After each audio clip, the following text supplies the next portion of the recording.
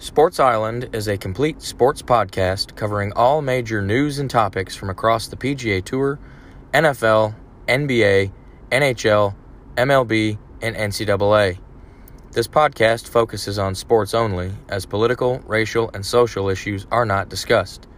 If you are a sports fan and are looking to stay up to date on all of the major news and topics from across the major sports, then Sports Island is truly your getaway destination.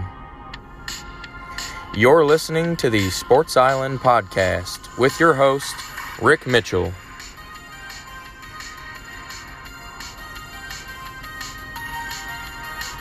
And now, the Sports Island Podcast. Welcome back to another episode of the podcast. This is version 29 of the show, and I appreciate you guys listening. It wasn't as busy of a sports week as we've had these last several episodes, last month and a half or so, but there is still quite a bit to discuss amongst the various sports. Plenty of news to get to here, so we'll go ahead and dive right in and start off in the PGA Tour. And this past weekend's tournament was the Genesis Invitational, and that was held at the Riviera Country Club, which was in Pacific Palisades, California, just right outside Santa Monica. It was a par 71. Distance was 7,322 yards. And just a beautiful course. It's been a part of the PGA Tour for over 50 years, this course. It was an invite-only tournament. Just a great field of players out there for that. Now, there was a slight weather issue during the tournament. In Saturday's third round, there were extremely high winds, and it actually forced a 4-hour postponement of the third round, which caused round 3 to not be finished by Sunday evening. So round 3 carried into Sunday morning before round 4 started. But in the end, your winner was Max Homa with a score of 12 under par. Now, Max Homa, he grew up in Los Angeles and basically right next door to the Genesis, and he grew up going to watch the Genesis every year and idolized Tiger Woods. And ironically enough, Tiger Woods this is kind of his tournament, and he's a sponsor of the tournament, and actually got to hand Max Homa the trophy. So it kind of came full circle for Max Homa. He was pretty emotional in his post-tournament interview. It was pretty neat to see a hometown kid win this tournament. But how we got there, well, Max Homa, he shot 5 under 66 in the first round and the final round on Sunday. And his Sunday round was actually bogey-free. Played really good golf. He made a clutch birdie putt on 17 on Sunday there. But then on 18, he had a 3.5-foot putt to win. On 18. If he makes it, he wins the tournament outright. If he misses it, he goes to a playoff hole against Tony Finau. Well, he missed a 3.5-foot putt. So he ended up in a playoff hole with Tony Finau. And the first playoff hole was the par 4 10th. And Finau had a pretty good tee shot just off the green, just short of the green. It was a short par 4. Well, Homa puts his tee shot far left up against a tree. It was pretty much pin high, but it was up against a tree. And he actually ended up somehow chipping this ball onto the green on his second shot. Just an amazing par on that playoff hole. But both guys parred the 10th hole. So they moved on to the second playoff hole, which was the par 3 14th. And on that hole, Max Homa ended up with a par, and Tony Finau had a bogey. So Max Homa won on the second playoff hole, and that meant that Tony Finau finished in second place. His score was also 12 under par, but of course he lost in that playoff hole. Now, Finau didn't really play exceptionally well until Sunday's final round, in which he shot a 7 under 64. That featured 8 birdies. I say this every time I talk about Finau, but it's true. The dude's a birdie machine. He had 20 birdies over the weekend, 2 eagles. Both of his eagles came in the third round on Saturday. And This was his 37th top 10 finish in the last 5 seasons since his last victory. He has no wins in that time frame in the last 5 seasons. 37 top 10 finishes. Now, for comparison, Dustin Johnson has 38 top 10 finishes in that same time frame with 12 wins. So DJ's just been able to rack the wins up, whereas Finau just keeps piling up top 10 finishes with no wins. He seems to be in the top 10 every week, almost, it seems, but he just can't get over that hump of winning. Third place finisher was Sam Burns with a score of 11 under par. Now, Sam Burns was actually the leader after 18. He was the leader after 36 holes, and he was the leader after 54. So, after 3 rounds, Sam Burns had led every single round. He was the leader after the first 3 rounds. And he actually had to finish his 3rd round early on Sunday morning before he played his final round Sunday afternoon. And in that final round, he finished 3 over par. Shot a 3 over 74 in that 3rd round on Saturday into Sunday. And then came out on Sunday and was only able to fire a 69, which is 2 under par. And he just kind of fell off pace on Sunday. He grabbed a birdie on 17 late to pull within 1, but he just couldn't. He had a pretty poor tee shot on 18 that kind of took him out of it. But 4th place finisher was Cameron Smith at 9 under par. And after a T2 at the Masters back in November, Cam Smith had a rough start to the 2021 season. But a top 5 finish, that should help get him back on track. He looked pretty good. There was a 3-way tie for 5th place, all at 7 under par, and that was Victor Hovland, Jon Rahm, Matthew Fitzpatrick. Now, Hovland, he was actually a pretty trendy pick to win this tournament, and he played well, just not at the elite level that we've seen flashes of so far. And Jon Rahm, he ended up firing a 5 under 66 in the final round after a 1 over 72 on Saturday to jump up to another top 5 finish. You didn't really hear from Rahm all weekend until you look up on Sunday and he's in 5th place. The guy just, he's top ranked or 2nd ranked golfer in the world. Just unbelievable. Just piles on top 10s, top 5s, whether or not you even notice or not. But Matthew Fitzpatrick was the 3rd guy that finished tied for 5th at 7 under. He always seems to be near the top of the leaderboard for the first couple rounds and then just kind of fizzles out. That's kind of how Matthew Fitzpatrick is. When he's got it going, man, he can roll them in. He's a solid player. But let's check out Rick's picks to click from the Genesis Invitational.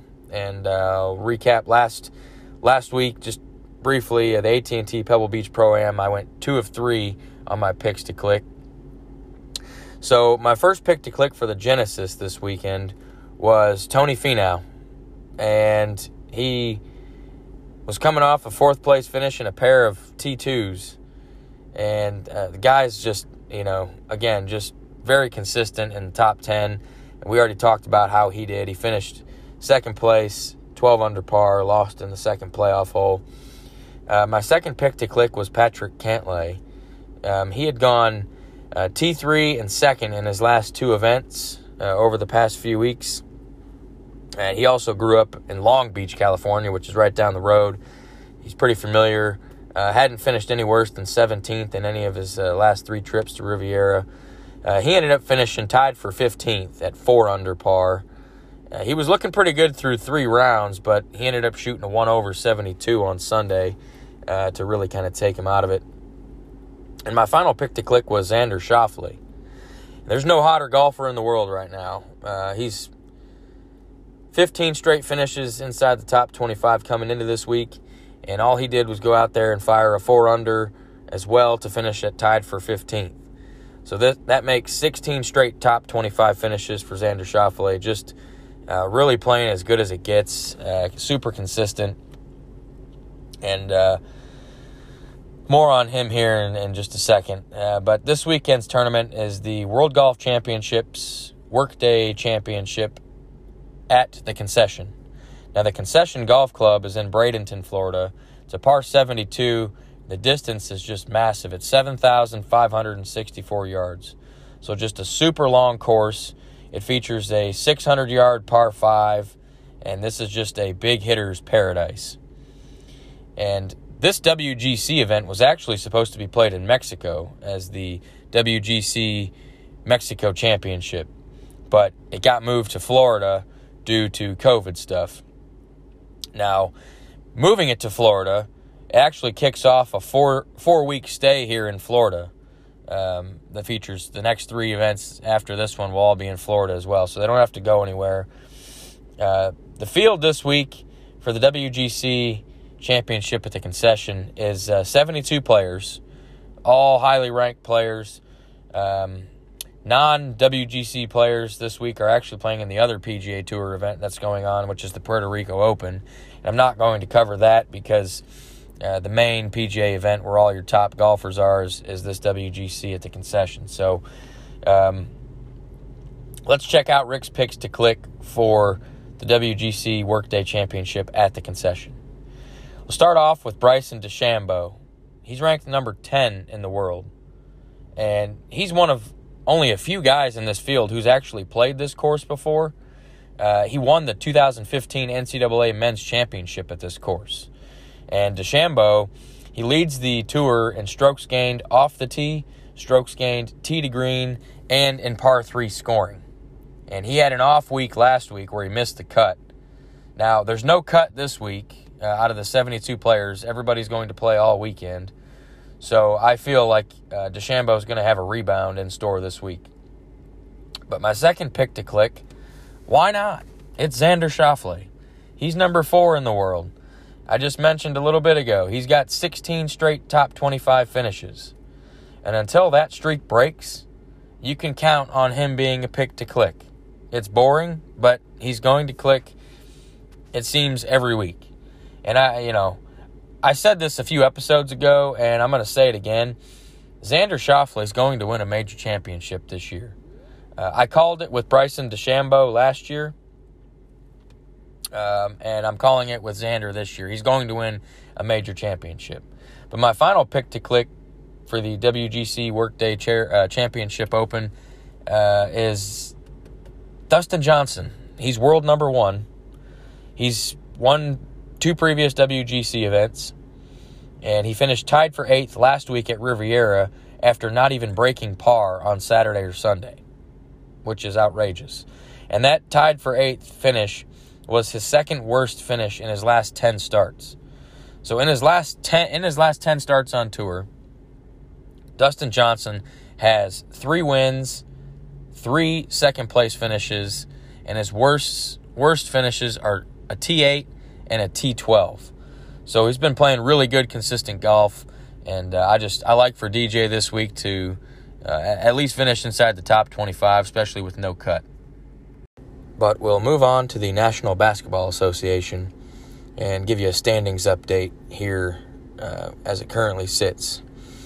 In the Eastern Conference, the top overall seed at the moment is still the Philadelphia 76ers with a record of 21-11. Number 2, the Brooklyn Nets. They are right on the heels of the 76ers. They're 21-12. They're on a 7-game winning streak, the Nets are. And they actually went out to the West Coast on a Pacific road trip against Golden State, Sacramento, Phoenix, the LA Lakers, and the LA Clippers, in that order. And they won all 5 of those games, the last 4 of which were without Kevin Durant in the lineup. I guess the Nets are choosing to do some load management with Kevin Durant and give him some days off that he may need throughout the year to stay healthy for the playoffs, because the Brooklyn Nets are definitely headed in that direction. They have been killing it. They do look like the best team in the NBA as it sits right now. Third place in the East, the Milwaukee Bucks, 19-13. They're on a 3-game winning streak. Indiana Pacers at 15-15. Toronto Raptors are 5th, 16-17. Chicago Bulls are 6th at 15-16. They've also won 3 in a row. The Charlotte Hornets, they're 15 and 16, 7th place. The Miami Heat, they are 15 and 17 in the 8th seed currently. They have won 4 games in a row, 7 out of their last 10. So they have slowly climbed back up. Now, one team that's falling is the Boston Celtics. They're also 15 and 17, but they've lost 3 in a row and only won 3 out of their last 10. So they're going in the wrong direction, but they have so much good young talent. I just don't see how they would miss the playoffs. But the New York Knicks also have a record of 15 and 17. Atlanta Hawks are 14 and 18. Orlando Magic 13 and 19. The Washington Wizards are 11 and 18. Cleveland Cavaliers 12 and 21. They've won 2 games in a row after losing 8 games in a row. The Detroit Pistons are 9 and 23. And they've actually won 4 of their last 10 games. So they're trying to get it turned around. Now, in the Western Conference, the top team in the West is the Utah Jazz. They are 26 and 6 and just continue. They've won 9 of their last 10. They are probably the best team in the NBA at the moment. They're 15 and 2 at home. They just don't lose at home, and they're looking really good.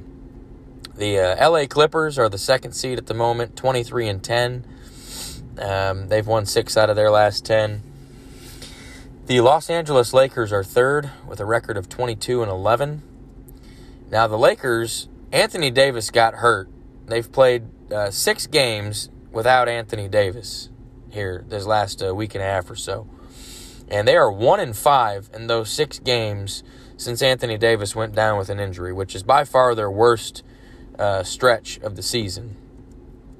And that's not good for the Lakers. Anthony Davis is set to return after the All-Star break here in about a week or so, week and a half. So they should be back to full strength. And when they're full strength, they're up there with Utah as the best team in the league. But for now, LA needs to control that slide because the Phoenix Suns are 20 and 11, just 2 games back of LA. And they've won 8 out of their last 10 as well. Now, Portland Trailblazers are 5th. They're 18 and 13. They're riding a 3-game skid right now. San Antonio Spurs are 6th at 16 and 12. Denver Nuggets 7th at 17 and 14. And the Golden State Warriors are 18 and 15 in that 8th spot currently. 2 in a row they've won. The Dallas Mavericks are 15 and 15. They've won 2 in a row and 7 out of their last 10. They're finally turning it around. They're looking good. Doncic is just unbelievable. The Memphis Grizzlies, 13 and 14. They've lost 2 in a row. The New Orleans Pelicans, they're 14 and 17. Zion just continues to produce at an outrageous pace. The Oklahoma City Thunder, man, they're a scrappy team. They're 13 and 19, so they're a few games out of the playoffs, but man, they had a good last-second buzzer-beater win the other night when Lou Dort hit a wide-open 3. He was the closest person to Lou Dort on that three-pointer at the end of the game. The buzzer-beater was 14 feet away, which is the largest buzzer-beater winner, largest distance between a defender and the shooter on a buzzer-beater ever. So he was completely wide open. But they're scrappy. Sacramento Kings 12 and 19. They've lost 8 games in a row. So they were up there in that playoff conversation before losing 8 games in a row. And you think losing 8 in a row is bad? How about losing 9 in a row? That's what the Houston Rockets have done. They're 11 and 19 on a 9-game skid right now. And the Minnesota Timberwolves, they're 7 and 26. Now, they've lost 6 in a row. They've only won once out of their last 10.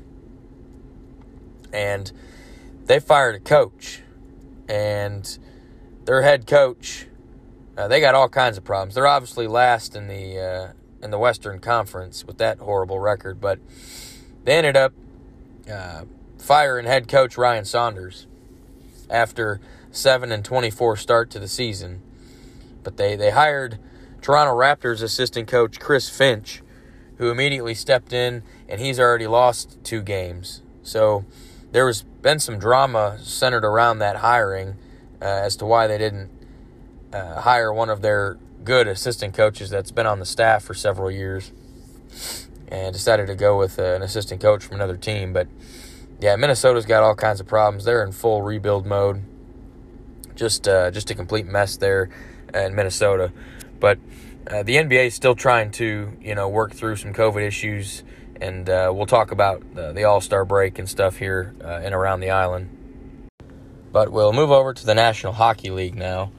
And before we get into the standings updates as it currently sits, just want to recap a couple of the games this past weekend. This past Saturday and Sunday, the NHL had 2 outdoor games, both at Lake Tahoe, outdoors. And, man, what a scene that was. It was just absolutely beautiful. The ice was set up on the golf course out there around the 18th hole, which is right up against the water. There were no fans, obviously, just a limited number of NHL employees and scorekeepers. And people had their boats and kayaks that they pulled up right to the shoreline so they could try and watch. It was just really amazing to see. Probably the greatest outdoor venue that the NHL has had, in my opinion.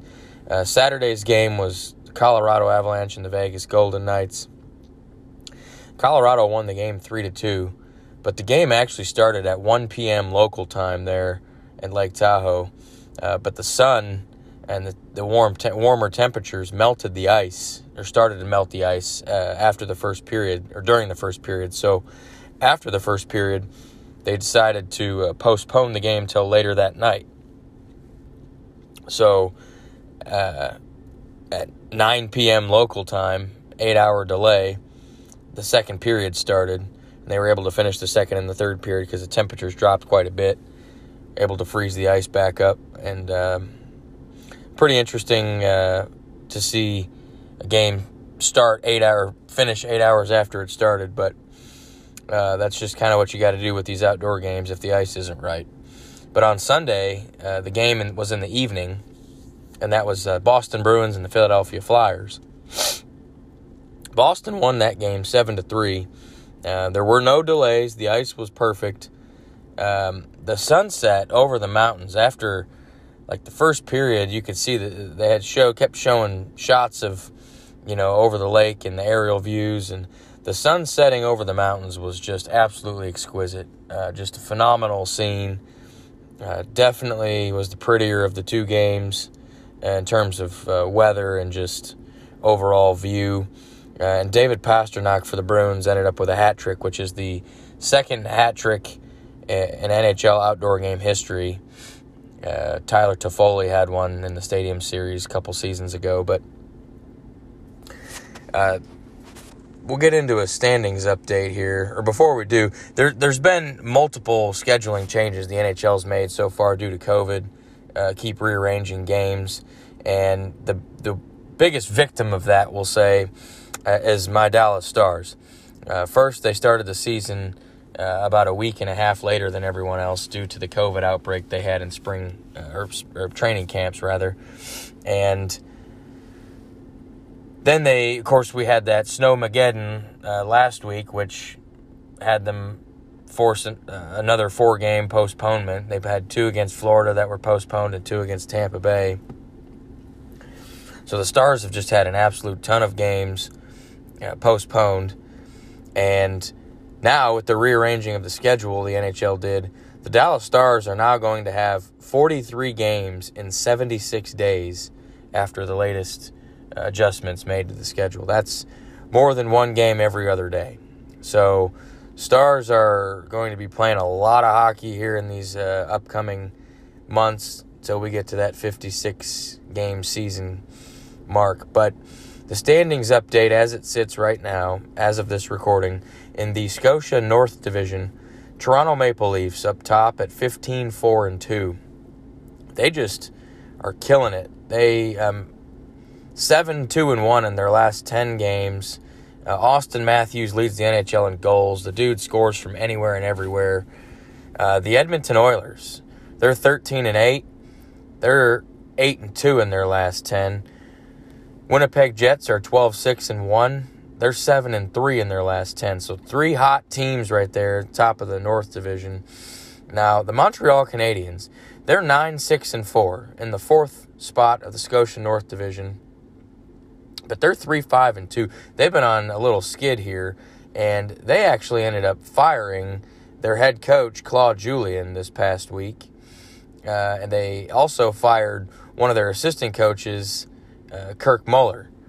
Now, Dominique Ducharme was named the interim head coach for the Canadiens after Claude Julien's firing. But Montreal was one of the hottest teams to start the season and looked like they were on track to finish up top of the North Division, but they just fell apart this past week and ended up dropping a few games to the Ottawa Senators. So they're in a little bit of a tailspin. 5th place in the North Division is the Calgary Flames at 9-10-2. Vancouver Canucks 8-13-2. And the Ottawa Senators 7-14-1. A couple of big wins over Montreal this past week. They are on a 3-game winning streak, actually, at 5-5 in their last 10. Now the Discover Central Division. Florida Panthers 13-4-2. They are 7-3 in their last 10. Tampa Bay Lightning 13-4-1. They're also 7-3. They're on a 3-game winning streak. Chicago Blackhawks 11-6-4. They are 8-2 in their last 10. They're really hot right now. Carolina Hurricanes are 4th at 12-6-1. They're on a 3-game losing streak. Columbus Blue Jackets 8-5. The Dallas Stars 6-5-4. Nashville Predators 8-11. Still haven't gone to overtime yet after 19 games. That's or haven't lost in overtime. That's pretty impressive. Detroit Red Wings 6-13-3. They're 4-5-1 in their last 10 games, trying to crawl out of the basement there. Mass Mutual East Division.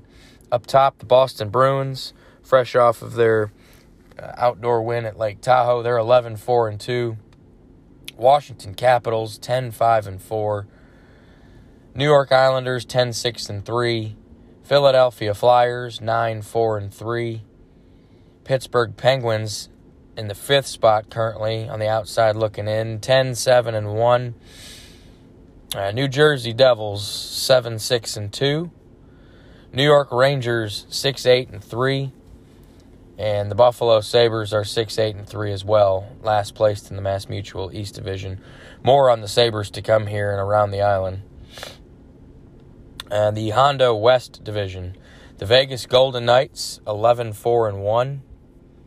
St. Louis Blues 10-8-2. 3rd place in the West is the Los Angeles Kings. Hottest team in the league right now, 6-game winning streak. They're 9-6-3. The Arizona Coyotes 9-7-3. They've gone 6-2-2 in their last 10. Minnesota Wild, they're on a 4-game winning streak to bring their record to 10-6. Colorado Avalanche, fresh off their outdoor win at Lake Tahoe, they're 9-6-1, 6th place in the West Division currently.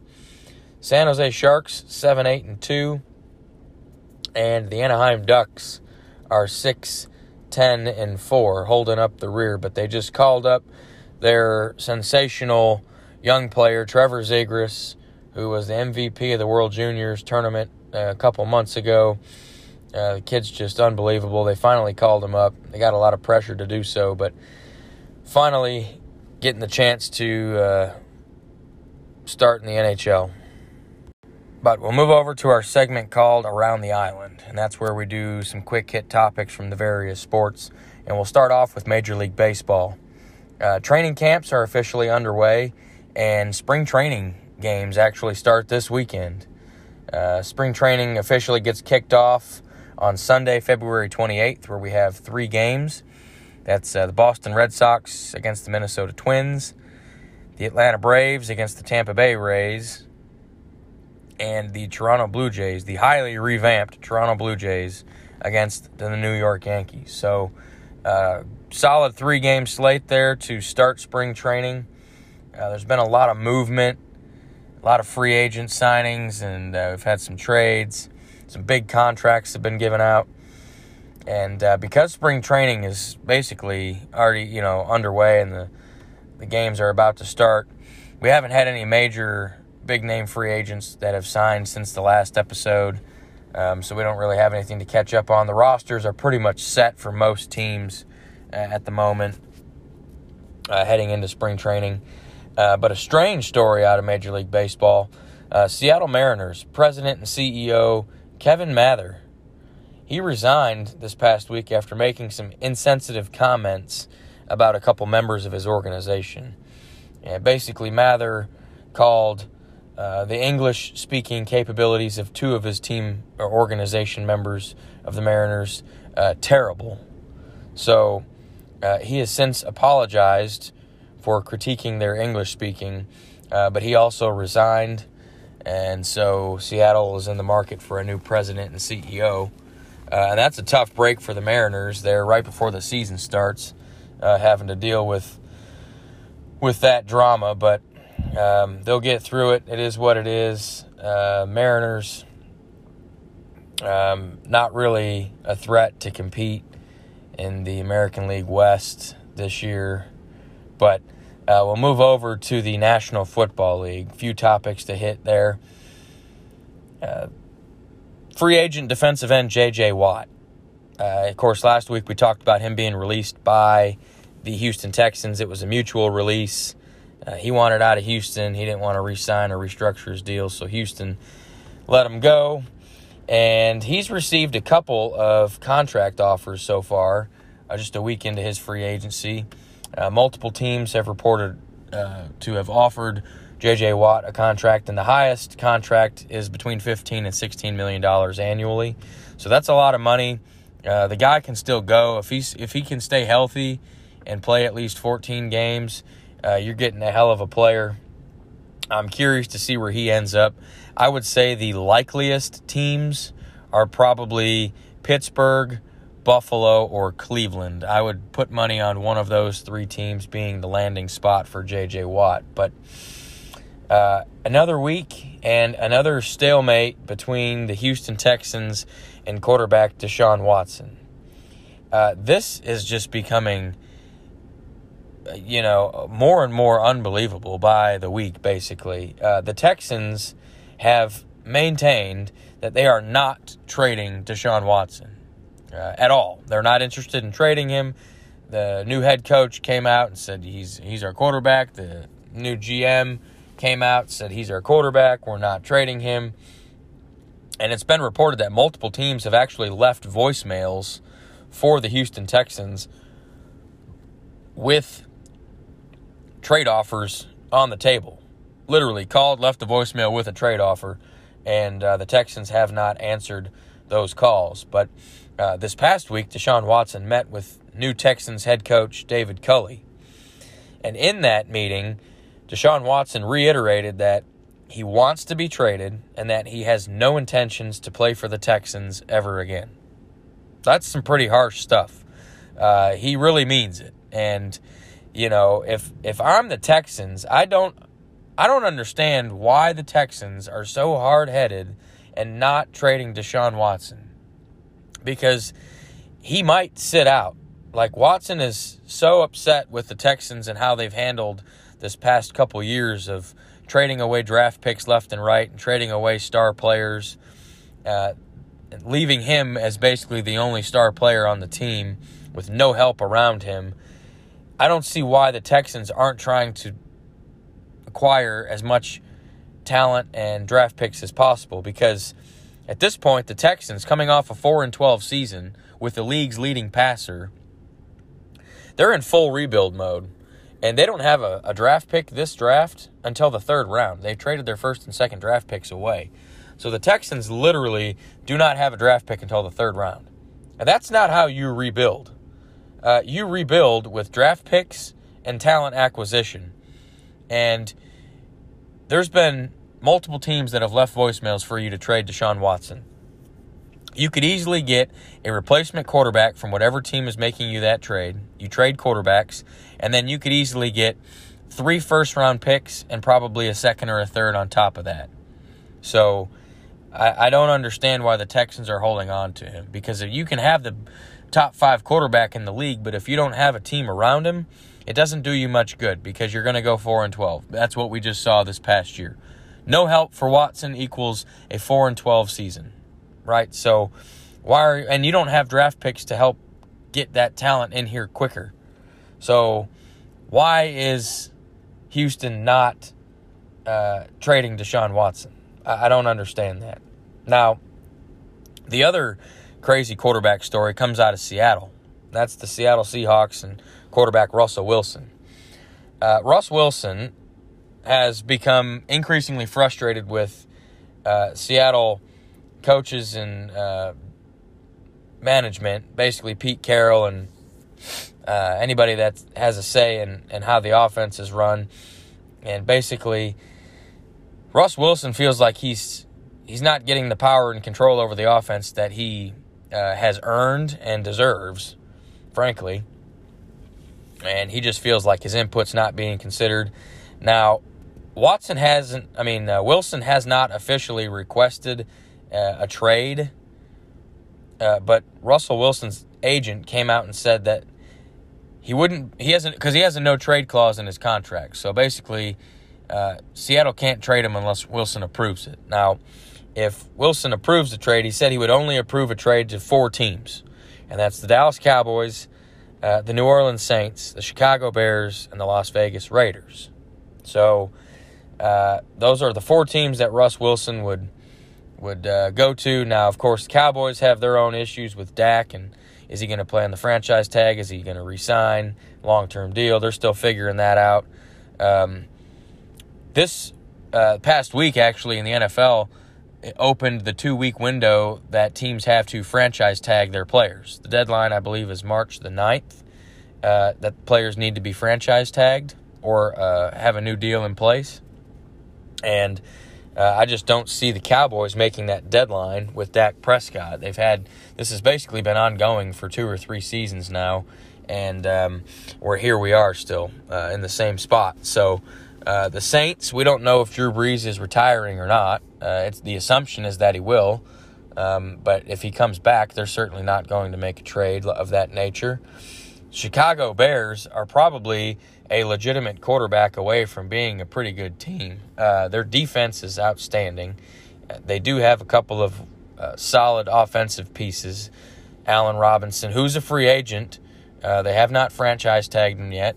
I would figure that they would offer him an extension of some kind, but they might lose him. But you have David Montgomery, Anthony Miller, Cole Kmet. So you have some good young offensive pieces. And so if the Bears got a legitimate quarterback, I think they could probably make some noise in the NFC. So that would be intriguing.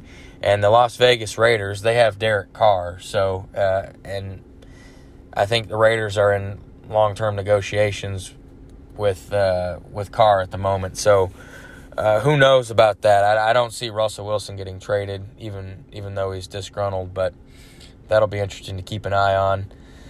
But we'll move over to the National Basketball Association, and the NBA released its schedule for the second half of the season. They didn't release it all at the beginning. They only released the first half, and second half would be considered after the All-Star game here next weekend. But the NBA remains committed to that 72-game slate that they have for all 30 teams, and they look to be well on their way to doing that. Now, second half of the season officially starts on March 11th. And due to the scheduling changes from the COVID protocols of thus far from teams having to have games postponed, there isn't the same number of games for all teams in the second half of the season. And the teams that are impacted the most by the second half schedule are the San Antonio Spurs and the Memphis Grizzlies. Both of those teams play 40 games in the second half, in comparison to a team like the Los Angeles Clippers, who only play 34 games in that same time frame. So Maybe a little bit of an advantage to the teams that play less in terms of rest for any potential playoff games. Now, the end of the regular season is on May 16th. And on May 18th through the 21st, there'll be the first ever play-in tournament for the NBA. Basically, this play-in tournament is going to feature teams from both the Eastern and Western Conference that finish 7th through 10th. And they will have a play-in tournament for the final 2 spots in their conference. And how that's going to work is the 7th seed is actually going to host the 8th seed in a first playoff game of that tournament, and the winner of that game gets one of those 2 playoff spots. The other of those 2 playoff spots is going to basically the loser of the 7-8 game plays the winner of the 9-10 matchup, and whoever wins that game gets the 2nd seed.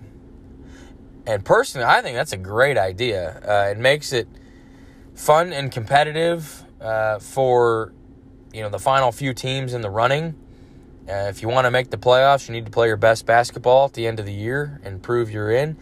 Now, the NBA is playing a 72-game season, which is only 10 games fewer than a regular season of 82 games. So you're getting pretty much almost a full sample size of an NBA season, but I don't know if this is something the NBA is going to continue moving forward when they move back to an 82-game schedule, or if this is just, a partially shortened COVID season that they're doing this to basically make amends for those 10 games that the teams miss. I don't know, but I like the idea of doing it, and I wouldn't be opposed to that happening in other sports such as the NHL or maybe even the NFL.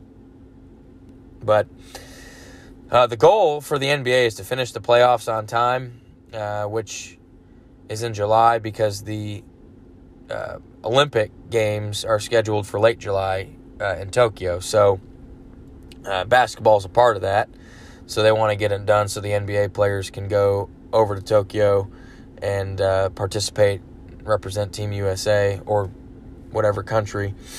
But the All-Star selections were announced, and I talked last week about the NBA All-Star Game format and the skills competition and stuff taking place before the game and at halftime. But this past week, the fan voting concluded, and the captains for each conference were announced. In the Western Conference, it's LeBron James.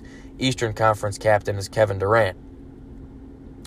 Now, the starters for the Western Conference, well, for both conferences were announced. And in the West, the starters are LeBron James, Kawhi Leonard, Nikola Jokic, Luka Doncic, Steph Curry. And the reserves for the Western Conference are Paul George, Zion Williamson, Damian Lillard, Donovan Mitchell, Rudy Gobert, Chris Paul, and Anthony Davis. Now, Anthony Davis is hurt, so Devin Booker got the call to replace him, which that was a shame he wasn't even on the reserve list to begin with. But Booker is replacing Anthony Davis in the West. Now, your Eastern Conference starters, as voted in, are Kevin Durant, Giannis Antetokounmpo, Joel Embiid, Bradley Beal, finally for him getting to make an All-Star game, and Kyrie Irving.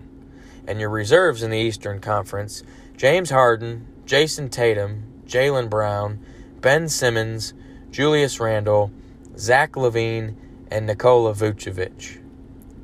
Now, just because they made starter versus reserve, the starters are going to start the game, but LeBron and Kevin Durant, basically they're going to have a draft to select their teams based out of that pool of starters and reserves for each conference. So you'll have Western Conference players and Eastern Conference players on the same team. It's just how they get drafted by LeBron or KD, if that makes sense. They're going to alternate picks, basically. LeBron has the first pick, KD picks second, then LeBron, then KD, then LeBron, then KD, and so on, until they have their teams. But the 10 guys that got selected to start will start the game, unless they all, of course, end up on the same team, which won't happen. But so that's how they're going to do that. That draft will probably happen in this next week or so I may cover that on next week's episode. But the other piece of NBA news, the Houston Rockets, they're on that 9-game losing streak, just abysmal. They waived center DeMarcus Cousins. Cousins, he's a 4-time All-Star, but his role has been delegated to the bench role here lately due to the emergence of Christian Wood, who probably is listed as one of the newcomers of the year, basically, just bust onto the scene. He's played great for Houston, even though they're in the midst of a terrible part of their season. But we'll move over to the National Hockey League. And in the NHL, some strange news here. New York Rangers forward Artemi Panarin. He took a leave of absence from the team after some assault allegations surfaced. Now, the allegations themselves came from Panarin's old coach in the KHL, which is a professional league in Russia, Andrei Nazarov. He's the coach of Panarin's former team. He said that Artemi Panarin got into a physical altercation with an 18-year-old female in Latvia back in 2011. So Panarin was probably around the same age as this chick back in 2011. So we're talking of an incident that happened 10 years ago that this coach is just now bringing to light. The allegation that the coach made went on to say that Panarin, quote, sent her to the floor with several powerful blows, according to the Russian translation. Now, the coach, Nazarov, came out with these allegations some 10 years later after he had publicly criticized Artemi Panarin's outspoken beliefs, political beliefs, towards Russian President Vladimir Putin. And basically, Panarin made a comment about Putin that Nazarov didn't like, so Nazarov says, you know what? I'm going to bring up some shit from 10 years ago and see how this does. And so the New York Rangers came out with a statement. They said, quote, Artemi Panarin vehemently and unequivocally denies any and all allegations in this fabricated story. This is clearly an intimidation tactic being used against him for being outspoken on recent political events. And that was a partial quote from this full long statement. But basically, the Rangers aren't buying it. They don't believe it. And Panarin just took a leave of absence so that way he's not a distraction to the team. But I would fully suspect that he will be completely cleared of this incident. Statute of limitations on that certainly has to have passed by now, even if it is a valid accusation. But I think it's probably a revenge tactic that Nazarov's using against Panarin. We'll have to see when Panarin comes back on that. But the other news, I mentioned it when I talked about them being in last place in the Mass Mutual East Division, the Buffalo Sabres. They've been in the news also about regarding two of their star players being benched. Forwards Jeff Skinner and Jack Eichel. Jeff Skinner, he's been benched for 3 straight games as a healthy scratch. And just 2 years ago, the dude scored 40 goals in the NHL in a season. And he's making $9 million this season. And Buffalo's parking his ass on the bench. So it appears that Jeff Skinner's days, yes, this season he has not produced. He has been terrible this season for whatever reason. But his days in Buffalo are numbered. Now, the other player is Jack Eichel, who just happens to be their best player and the team captain. And he was the 2nd overall pick in the 2016 NHL draft right behind Austin Matthews. Now, Jack Eichel, he didn't participate in team practice the other day, and a report came out that Buffalo is actively trying to trade him potentially, which I don't understand because they have a good core, young core of players in Buffalo. They haven't been good in a long time, and you would think that you would want to hang on to 2 of your better forwards, your captain for sure, who is your best player. You would think you'd want to hang on to him, but apparently such is not the case. So trade deadline's still a little ways off. We're actually coming up on that for the NHL. So we'll stay tuned on that and see if Jack Eichel, that would be a big get for any team that got Jack Eichel. You immediately get a 1st or 2nd line player stepping in right away. But we'll have to keep an eye on that. But move over to the NCAA and college football. And a couple episodes ago, I mentioned that EA Sports, the video game, they are coming out with a new NCAA football game, which has college football fans going nuts because it's been 7 years since they've produced that game. Now, since the announcement of EA Sports making that game, Notre Dame football announced that they are not going to provide its name, logo, or other branding property to EA Sports for the NCAA football game until the new rules that determine if athletes will be able to receive a cut of the game's profits are finalized. So, basically, and shortly after that announcement by Notre Dame, Northwestern University in the Big Ten, they announced the same thing. Northwestern said that they're not going to participate in the NCAA football game until the rules are finalized that allow players to benefit financially from the use of their names. Which, this whole issue deals with the name, image, and likeness situation that's currently being worked on. That's, involving players being compensated for their name or image being used in the game. And I think EA Sports is probably waiting to even produce this game until the situation is revised, or at least release it. I think they will produce it here. They'll probably already start working on it, but I don't think they're going to release it until the name, image, and likeness situation gets figured out, because that way the players can receive compensation for their names, and the game can actually use players' names instead of numbers like they did in past years. But Republican Senator Jerry Moran from Kansas, he's introduced a bill into legislature that would allow athletes to sign endorsement deals, college athletes that is, to sign endorsement deals in the future with some restrictions on what type of deals they could enter.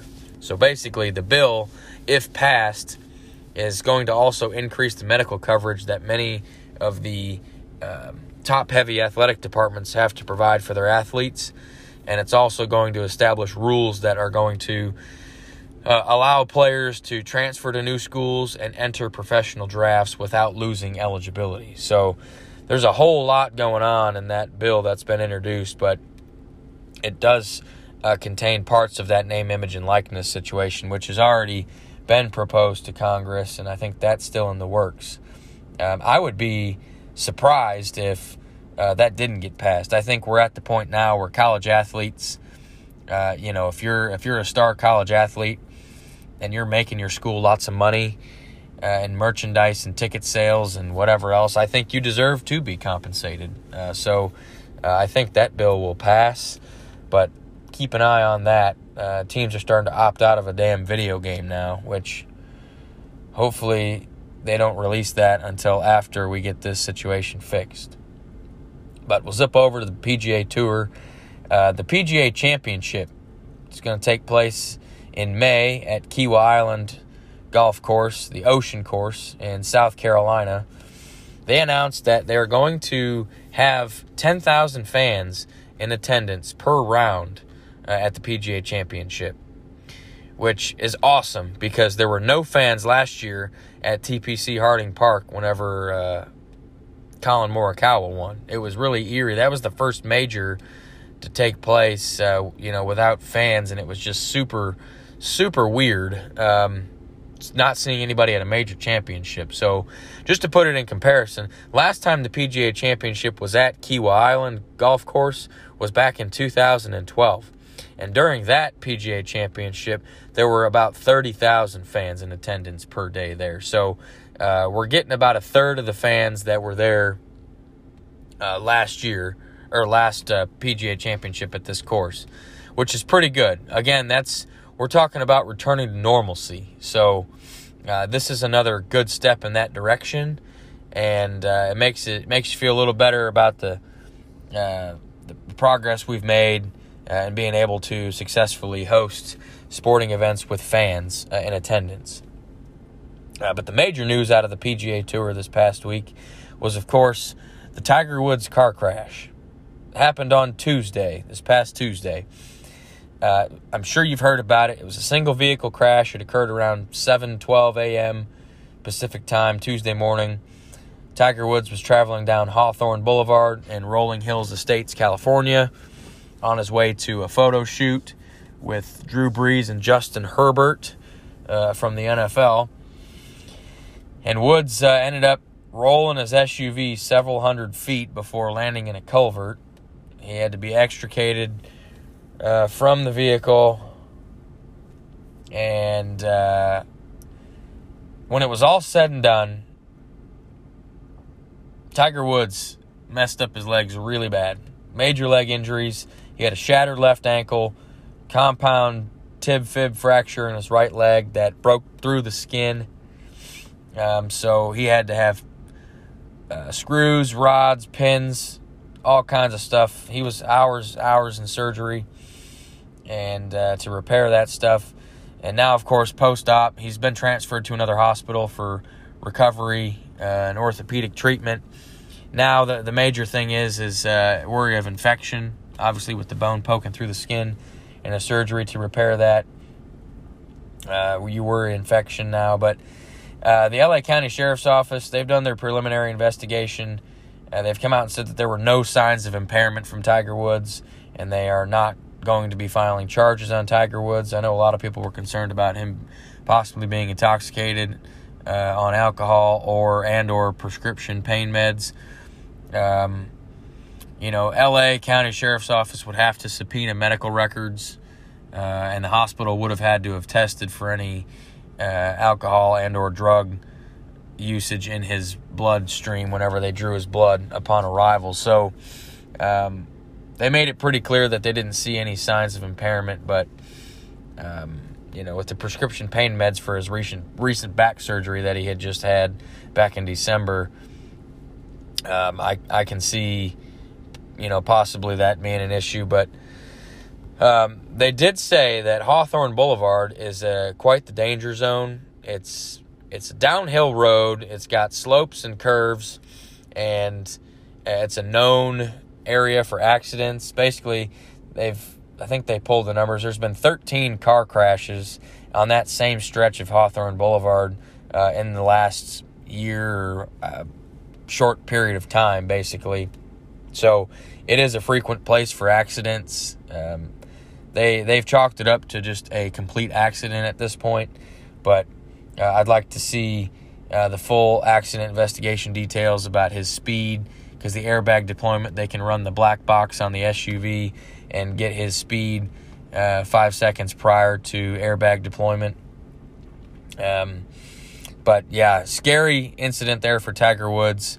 Glad he's okay. He's obviously on the Mount Rushmore of golf, and just a, generational player and great ambassador for the sport. So glad he's still alive. Pretty freaky.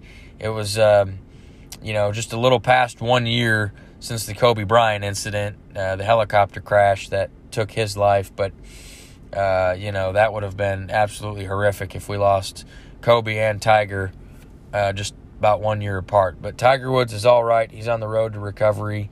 He's got quite a bit of recovering to do, but he should get through that. We'll head back over to the NCAA real quick, and this is college basketball. Now, the NCAA came out, and they've announced that they're going to allow a limited number of fans into the men's and women's NCAA tournaments, March Madness. So March Madness is going to have fans, thank goodness, up to 25% capacity with social distancing in place. And that's going to be in effect for all rounds of the tournament. Okay, so that's great news. Again, just like we talked about with the PGA Championship. Also in the NHL and Major League Baseball, they've had several announcements of teams allowing fans into their venues this year as well. So just a great sign that we're getting fans in the stands. We've lived through quite a year these past 12 months. And we're just excited to have fans in the stands and getting people back in seats into sporting events. But we'll take a look real quick at men's college basketball rankings for Week 14. Now, there's been some games played this week, obviously, so these records aren't completely accurate, but these are the rankings that we're heading into this week.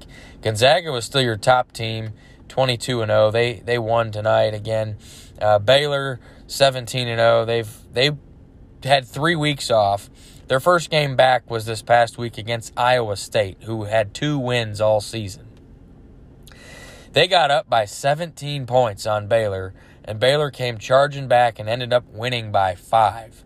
So that ruined their streak of 17 straight victories by at least 8 points. But Baylor was just glad to get a win. But you could tell that 3-week layoff really hurt them because they weren't even able to practice until a couple days before that game. The number 3 team in the country is Michigan, 16-1. Huge victory over Ohio State on Sunday this past week, and then another massive victory tonight over the University of Iowa. Just a pummeling on Iowa. And Michigan is proving that they are right up there with Gonzaga and Baylor as the best teams in the country. Ohio State, number 4 at 18-5. Illinois is 5th at 16-5. And oddly enough, Michigan State beat both of those teams this past week. Big wins by Michigan State, who's on the outside looking in for this tournament at the moment. But they're putting together a pretty impressive late-season resume by beating the 4th and 5th place teams in the same week. 6th is Alabama. They had a tough loss to Arkansas this week. Oklahoma, 14-5. Villanova, 14-3. Iowa, again, I just said they're 9th coming into this week, but they just lost to Michigan. West Virginia, 10th. They're 15-6. Florida State, Houston, Creighton. Texas is 13-6. They're ranked number 14. Virginia Tech. Kansas is 17th. They lost to Texas this past week. First time Texas has beaten Kansas in both matchups in the season. Texas Tech has slid down to 18. They're at 14-7. USC, they lost to Colorado tonight. They're 18-5. Arkansas, I mentioned them. They're 20th coming into the week. They had a big win against Alabama, so I would assume they'll move up. Loyola Chicago at 21. San Diego State at 22. Wisconsin's 23. Missouri's 24. And the University of Tennessee is 25. So there will certainly be some movement within that top portion of the AP poll. Some teams moving up, some teams moving down. But the top 3 teams in the country are clearly Gonzaga, Baylor, and Michigan, and it's not even close. But that's going to wrap up the 29th episode of the Sports Island podcast. I appreciate you guys listening. This podcast is available on all major podcast platforms, so be sure to rate, review, and subscribe. Tell your friends about it, and tell them to rate, review, and subscribe. We'll hopefully have another good episode for you next week. In the meantime, stay safe, be well, and we'll catch you on Sports Island next week.